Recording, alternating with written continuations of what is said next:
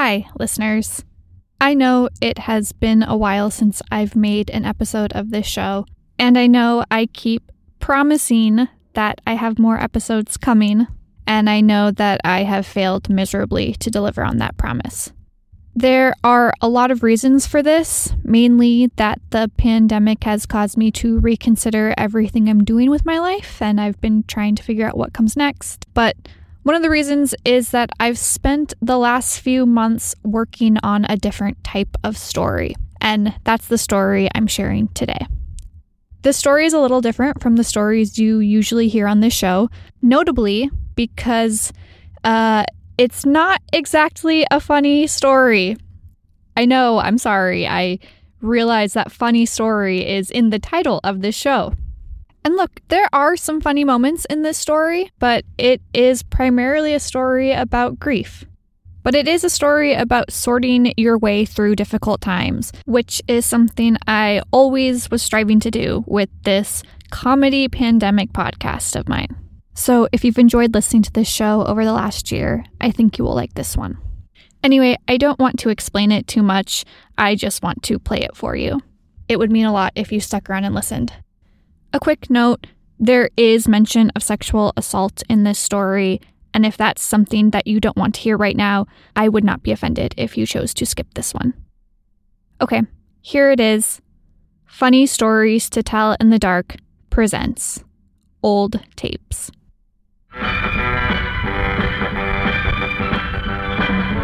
Now here's a quick review of the top 14 songs on WOND for the week of January 24th. Number 14 is Going to a Go-Go by Smokey Robinson and the Miracles. Number 13 is... This is my dad, Paul Sansulo. The year is 1966. He's 14 years old, and he's recording himself in the basement of his home in Pleasantville, New Jersey, a suburb of Atlantic City. And the jump ball! Here it is, Jim Walker. It's in. Tickles that twine. My dad got his portable tape recorder when he was 11. What is the Mississippi River? And like any kid with a new toy, he was obsessed with it. Yes, the largest river in the largest water system in the United States. He recorded everything, from basketball games to his junior high study guides. Thomas Jefferson. What about him? The third president, he was strict. What is that green stuff all over you? In this recording, for example, my dad's friend Jackie is pretending to be an alien who has just made contact with a human. Where are you from, sir? Where are you from? The human just so happens to be my dad. How old are you? 2 million years old. I don't believe you. Do you want to see my birth certificate? Yeah. Wait a minute. My dad has always been a documentarian. Here's a recording he made of my mom and me when I was just a baby. My name's Steve. As I got older, my dad would bring home a handheld video camera from his job at the local school and record my brother and I on weekends. What is it today, guys? Halloween! Yay, look at this. Pumpkin. Thanks to my dad, I have a well-documented childhood. I grew up in the 1990s, before parents started posting their children's lives on social media. But a lot of my childhood memories are preserved in 3-minute video clips that would work perfect on Facebook. Okay, we're up early because it's my first day of first grade. They're short and cute and ready to be viewed on demand. And they are viewed often. My dad will usually queue up a series of videos before any family get-together. No holiday is complete without at least an hour of watching home movies. Oh, beautiful lunchbox. All families have their traditions, I guess. In mine, we spend a lot of time reliving memories.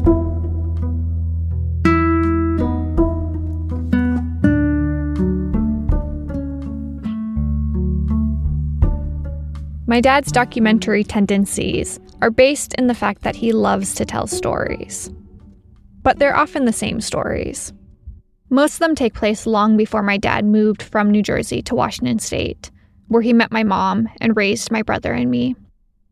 I've heard all about his high school football games and the girls he had crushes on, all about his summer jobs working on the pier or in a toll booth or painting houses, the time he left school early to go protest the Vietnam War, the time he sat on a bus seat where Paul McCartney had allegedly sat the day before.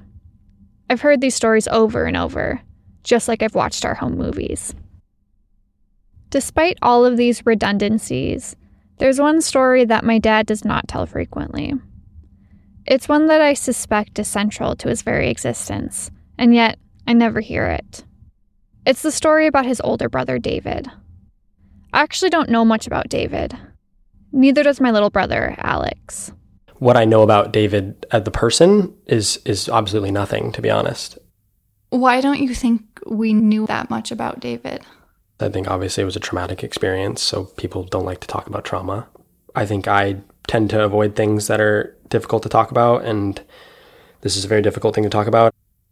It seemed like whenever it was brought up, it was sort of like, oh yeah, like David died in a car accident, and that's that. My brother seems pretty content with that answer, but I'm not. Why have I heard the story of my dad's winning high school football game more than I've ever heard about his dead brother? A few years ago, my dad started digitizing all of the old tapes he had made as a kid. Before that, he hadn't listened to them since college. He'd just kept them in a box that he transferred from basements to closets to attics as he moved around throughout his adult life. When he told me he was digitizing the tapes, I was surprised he hadn't done it sooner. My dad never misses an opportunity to pull out old photos or to share a home movie. Why had these tapes sat in a box for so long? I do remember my dad telling me about the existence of the tapes once before, when I was a teenager. He'd even mentioned that they might include David's voice. So when I heard he had finally digitized them, I thought they might give us an opportunity to talk about David. I asked him if he would play the tapes for me the next time I visited him in Washington. He agreed. Masks are mandatory here per federal law. The CDC because of the pandemic, I didn't see my dad for over a year and a half. always be worn over your nose. The first time I see him again, I'm the one with the recorder. In the way we all somehow become our parents, I'm now a podcast producer. I need to text my dad. For the last 7 years, I've lived in Minneapolis, Minnesota, far away from my family, far away from all the stories I've heard 1,000 times. Part of me is hoping that by recording this, it will make seeing my dad a little easier. It gives me a reason to listen to him tell me the same stories over and over, without me getting annoyed. Yeah, where are you? Where are you? I'm by the baggage claim. My relationship with my dad can be strained at times. He'd probably say this is because I'm stubborn and don't listen to him. But I think it's, in part, because of the way he tells stories. I don't know what you're doing. I don't know. He'll often spend our time together repeating stories from his youth. Like he's more comfortable talking about the past than he is being in the present. Are you in the car? Sometimes he's so caught up in what he's saying that it doesn't sound like a story anymore. It just sounds like words. Okay. I'll walk over. Maybe if I record all the words, I'll be able to understand what he's trying to say. Ooh. I have my thing recording I know, it's fine. for B-roll. Yeah. I like the whole idea of B-roll. What do you like about B-roll? I like about B-roll is that it sounds so professional that it's like the real thing to do stuff, and you're doing really Like I said, stuff. my dad's a documentarian. We go back to his apartment. My parents got divorced a few years ago, so now my dad lives alone, one suburb over from the one where I grew up. The next day, I wake up early so I can go on a walk before it gets too hot. My trip to Washington happens to coincide with a major heat wave in the Pacific Northwest. It's already over 90 degrees by 8 a.m. My dad's apartment, like many homes in the Northwest, doesn't have air conditioning. They haven't needed it before now. When I get back from my walk, my dad has created a makeshift solution to the heat by positioning 3 fans around the main room of his apartment. We eat breakfast in the crosshairs of their warm breeze. But after breakfast, I have to turn the fans off. Because I'm recording, I need to reduce the background noise as much as possible. Hey Siri, pause.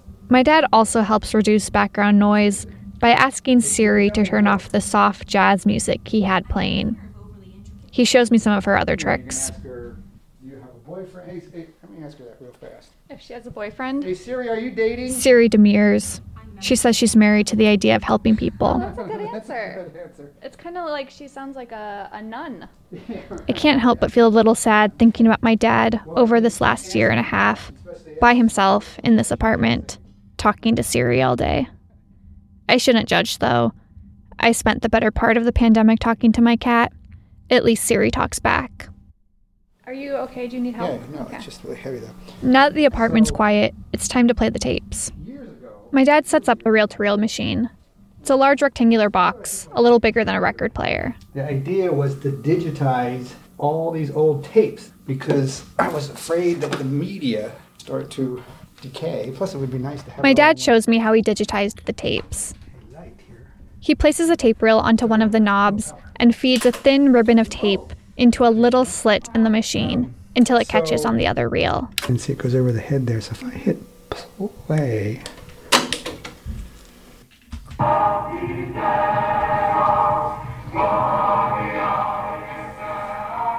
This first tape he plays for me is a recording of his father's choir. His father, my grandfather, was the choir director at Pleasantville High School in New Jersey. His school choirs were apparently quite prolific. They would often record their Christmas concerts for the local radio stations to play during the holiday season. My dad, David, and their middle sister, Margot, all sang in their father's choir. David, my dad tells me, was an exceptionally talented singer. He was in a doo-wop group called the Boardwalkers. I remember clearly my brother coming up from the basement. He had used my tape recorder to record the Boardwalkers. And I remember listening to them doing 3 or 4 songs, and it was incredible. It was like, wow. And I thought that tape existed. When he first started his digitization project, this was the tape my dad was most anxious to hear. Because there was never going to be a talking of David, but I was going to get singing of David because he was the lead singer. Standing in his office now, he pulls the Boardwalkers tape out of a plastic bin and shows it to me. The handwriting is my father's handwriting, so he wrote the Boardwalkers on there. But when my dad played the tape, he didn't hear his brother. I listened to both sides of it. And it was this horrible, horrible woman lecturing like a high school class, some history thing. You don't know who the person was? I have no idea. But it sounds like a Pleasantville high school teacher droning on both sides of the tape. I mean, I just wanted one little snippet. And it was a very depressing moment when I went completely through the Boardwalkers tape and there was nothing but that lady. I'm sad that I won't get to hear David singing, but this does get my dad talking about him, more than I've ever heard before. My dad was only 15 when David died. David was 21. The way my dad talks about David feels like the way a 15-year-old would talk about his big brother. He was like everything. Very good looking, and he was darker. I had blonde hair, and he had dark hair. He was this incredible dancer. He was totally into clothes. He had 17 pairs of shoes, and we shared a bedroom together. And it was basically his room because he was older. And I can remember his 17 pairs of shoes. David was also rebellious, especially in the eyes of his 1960s suburban New Jersey parents. And my parents were teachers. We were supposedly respectable. David's discretions mostly included drinking and going to parties. But David's worst deviance was when he failed his junior year of high school and had to repeat it. It must have been such a hard thing for my father since he was a teacher in the school. And my father tells the famous story where the principal comes to him and says, David doesn't have enough credits to be passed on as a senior, but what do you think we should do? And my father said, well, do whatever you would do with anybody else. My dad was, in many ways, the opposite of David. He was studious, the class president, and excelled at sports. I always felt I was somewhat of a reaction to my brother. What was your relationship like with him? Well, we're 5 years apart. I didn't do a whole lot with him in my early years, or actually most of the years. I was a little bit of an afterthought to him, because he was having his life. And I think I always wanted to do better than him in certain things like sports. He was on the football team, but he wasn't very good and he quit.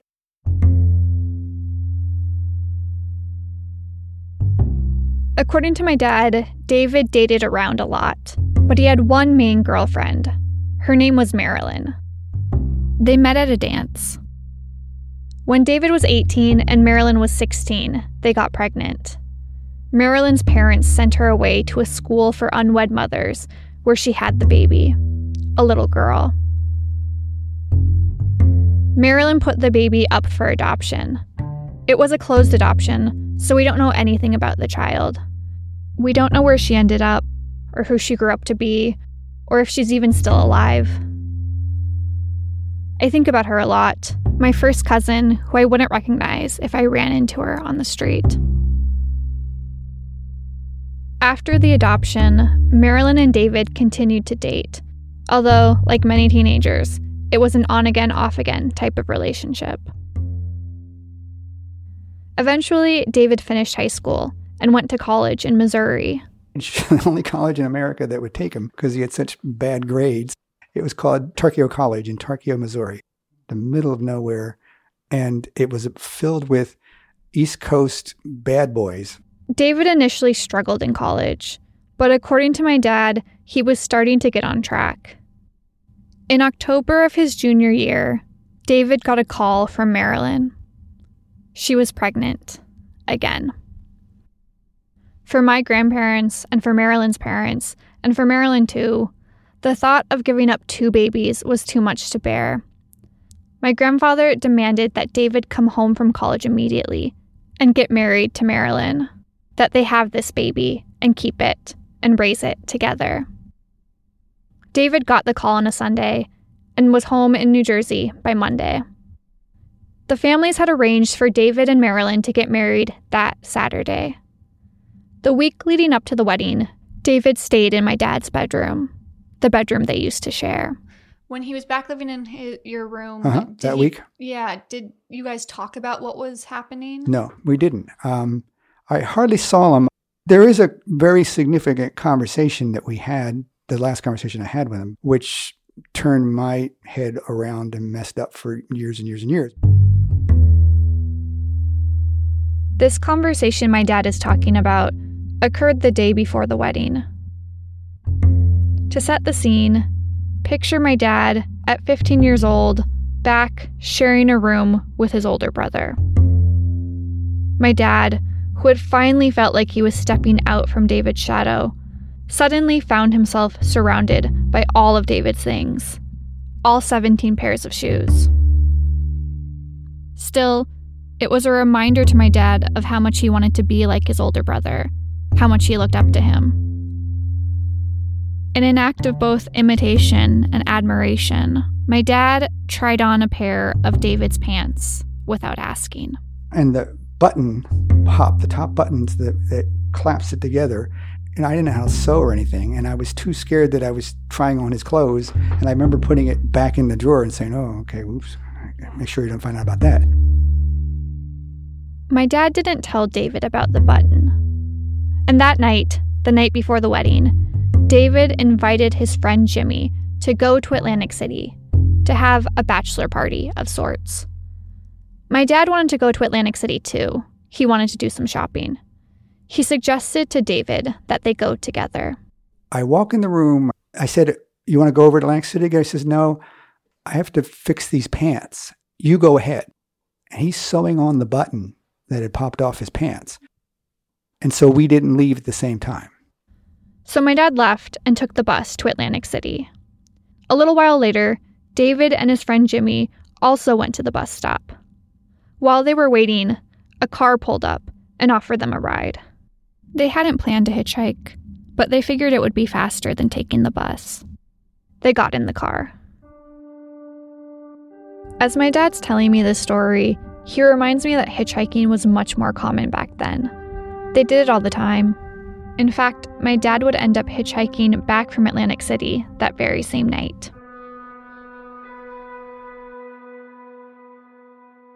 Atlantic City is located on Absecon Island, a barrier island off the coast of New Jersey.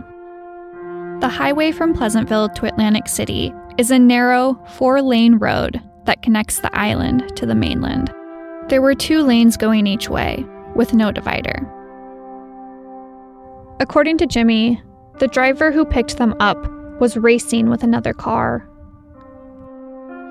As they raced along the narrow road towards the island, the two cars bumped into one another, which pushed the car that David and Jimmy were in into oncoming traffic. Their car crashed head-on into a car traveling the opposite direction. The woman in the other car died. So did the driver who had picked up David and Jimmy. Jimmy was the only person who survived. Then we get the phone call, the phone call you never want to have. So I'm down in the basement, and my mother comes down. And it's one of those moments that just, takes your breath away. She just said, just got a phone call. David was killed in a car accident. And I remember saying this. I said, "You're kidding." And she said, "Would I kid about something like this?" I just remember I ran upstairs and just was in despair and threw myself on the bed. And it's like, this is not true. This is not true. And then I also remember a moment when my father comes home. And I remember because I don't remember him never doing this quite the same way. He wrapped his arms around me so tightly and said, "This can't be true. This can't be true."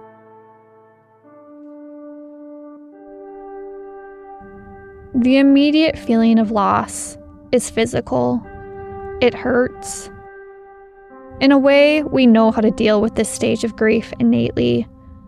We scream, we cry, we throw ourselves to the ground. It comes naturally. It's the grief that comes later that's much harder to understand. And I think subconsciously, I somehow had this feeling of the night could have gone differently. Whether or not the button piece had anything to do, or why was my car the safe one and his not, you know what I mean? There's all that, why me? How do I survive? And he doesn't.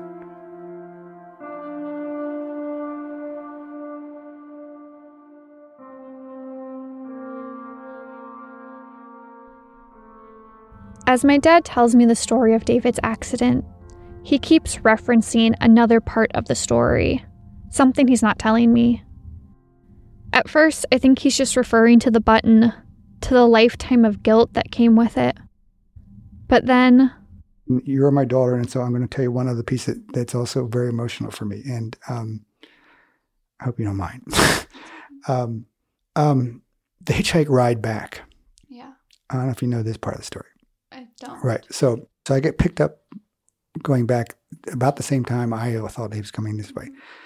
And I guess the best word is a pedophile picked me up, who offered oral sex, something that I had never even hardly heard about or knew anything about.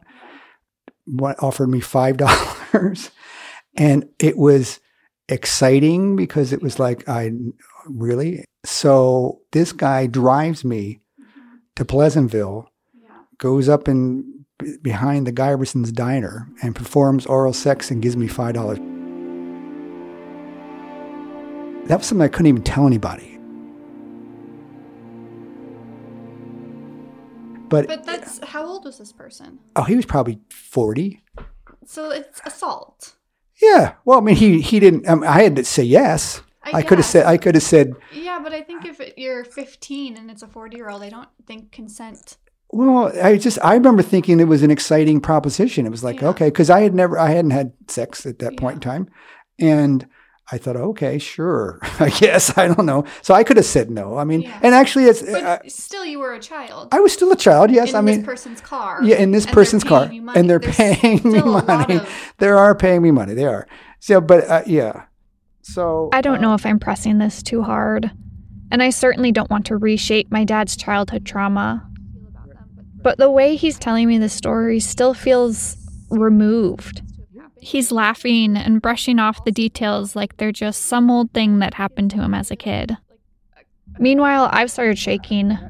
My throat is closing up. There are birds chirping outside the window, messing up my perfect noise-free room, but I don't even notice them. The fact that my dad was assaulted by an older man on the same road at the same time that his older brother died. It's too much for me to process. And that's okay. I mean, you don't have to, have to answer anything. It feels like you don't.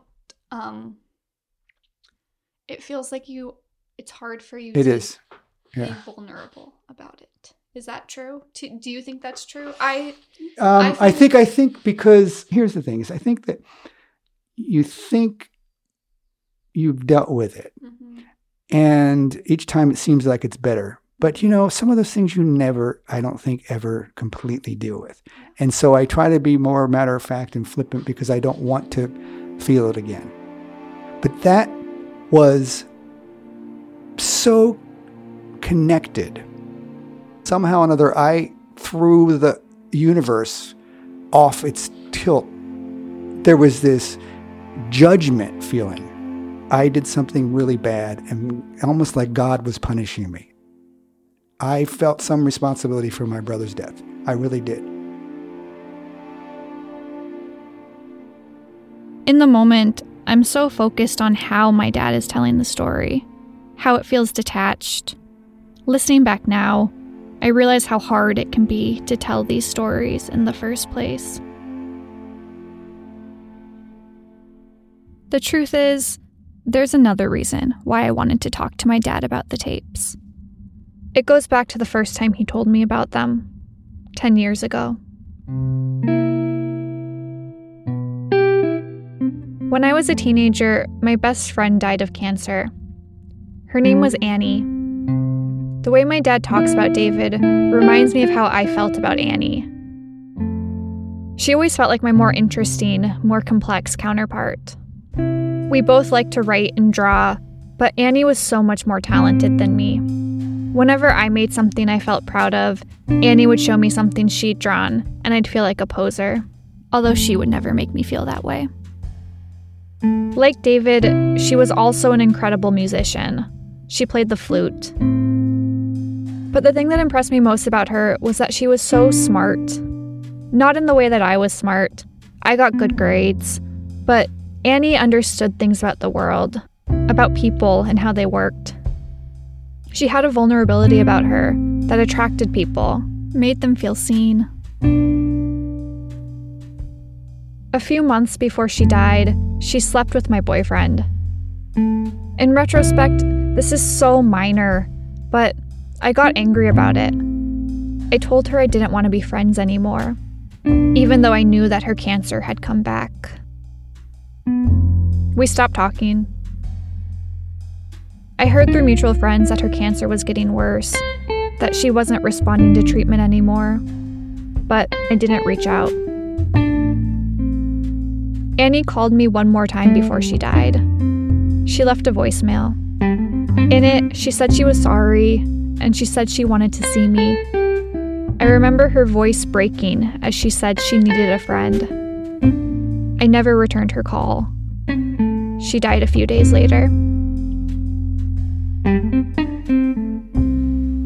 A few weeks after Annie died, I got a new cell phone. It was a smartphone, my first one, that I bought with cash from my summer waitressing job. The Verizon sales associate who sold me the phone assured me that all of the voicemails I had on my old cell phone would transfer over to the new phone. But somehow, in the process of setting up the new phone, all of my voicemails were deleted, including the last one Annie ever left me. When I lost the voicemail, I threw a fit. I remember sitting on the floor of my room, yelling about how I hated my new phone. My dad sat on my bed, confused, probably trying to reassure his screaming teenager that a smartphone with internet would come in handy when I was in college. I finally admitted to my dad that I wasn't upset about the phone. I was upset that I deleted this part of Annie. I remember he started crying. He told me about a tape of his brother's voice that he thought he might have, but that he wasn't sure still existed. It was the most vulnerable I'd ever seen him. It was the most vulnerable we had ever been together. mean, the other part about it with the like recording of David is I feel like the only time you mentioned that you had a recording of David to me, Right. when I had a voicemail from Annie. Oh, right. Yes. And I remember, sorry. Okay, go ahead. I really appreciated that you told me about the recording because I feel like I needed to hear that. So I just want you to be able to share that with me, not in a way that feels like you're just telling like the facts of the story. Like then it's hard for me to know how to react to it. I feel like I had similar experiences as a young adult, and I guess I wish I would have had a place to share that. I think it would have been helpful to know that someone else had a similar experience. Can I give you a hug? Yeah, I'm sorry. Okay. Are you okay? Yeah, it's just that I sit too long. Yeah. My knee.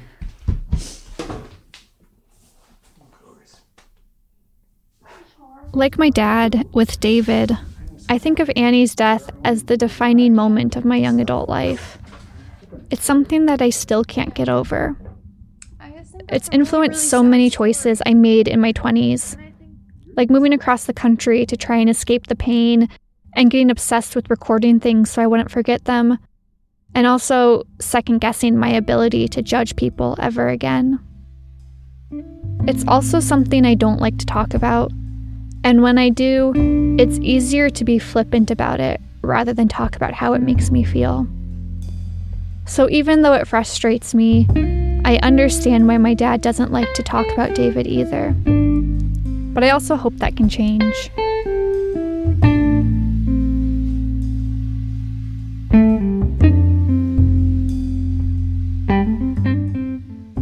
After my dad tells me the story of David's death, he plays me another tape. This one is labeled the basement tape because most of it was recorded in his basement. It includes the Alien sketch show and the top 10 music countdown and his study guides. It also contains this.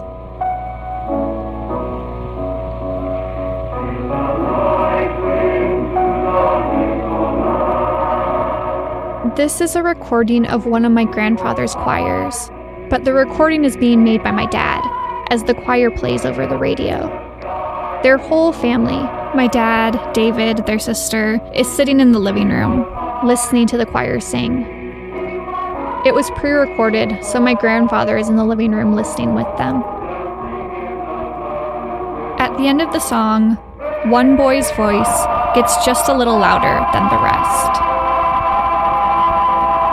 David notices and says, "It's a little hard to hear, but he says, 'That's Richard Ney,' calling out the boy whose voice is too loud." This is the only audio of David that my dad was able to find on the tapes, the only known audio of David talking that still exists. That moment of finding my brother's voice was stunning. And that was like, again, it was like I just wanted a piece of him. I wanted a little piece of him. And yet now you talk about Annie's and that voicemail. It's sort of the same thing. The audio of David saying, "It's Richard Ney," only lasts 1 second. But it's 1 second that captures who David was. A singer, a critic, a judgmental teenager, and a boy who would sit every Christmas with his family to listen to his father's choir on the radio while his little brother recorded it. I just looked up to him. I probably hated him like a sibling brother might hate somebody.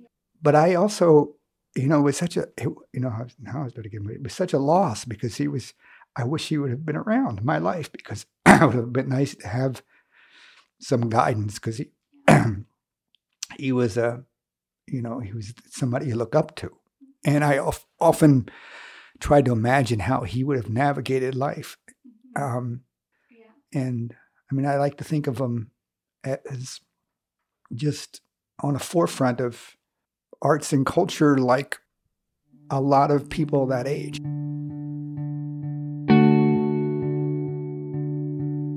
When a story is stuck inside you, it's like a cosmic congestion. It blocks everything else from coming out. Your emotions, your identity, it all gets trapped behind a story that you can't tell. And what does come out is fragmented, incomplete, a story without a purpose. I want to tell this story, the story of my dad, of David, of Annie, of the tapes, to get it all out of me. Not so that I forget them, but so that I can see them and tell them clearly, without them getting stuck to everything inside me. I think this is why people like to record things too. To keep memories outside of ourselves, to keep them from getting tangled up inside, to keep them safe, to keep them period. When my dad and I are done listening to the tapes, we are both dizzy from dehydration. We've been talking for almost 4 hours in his 90-degree apartment. We go to a bar near the apartment that has air conditioning. In the car ride over, he starts talking about David again. I think Kansas, the University of Kansas, they had a big kind of... He's telling me about the time David went to a music festival in Kansas. The story is rambling and a bit disjointed, like a lot of my dad's stories can be. But it's a story I've never heard before. Maybe there's space for new stories to come out now. I take out my phone and try to record some of what he's saying, but after a while, I put it away.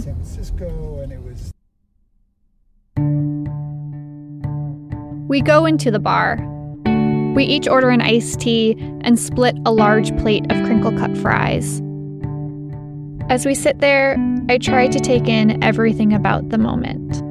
How my throat feels scratchy, how the iced tea is so cold it makes my teeth hurt, how my dad looks, if he looks a little freer, how the energy between us is lighter, but also more raw, how my body is so exhausted from feeling so much that I could fall asleep right there in the booth, how the soft, starchy fries taste as they dissolve in my mouth. Without my recorder, I try to remember it all. Who knows? Maybe later, I'll want to tell someone about it.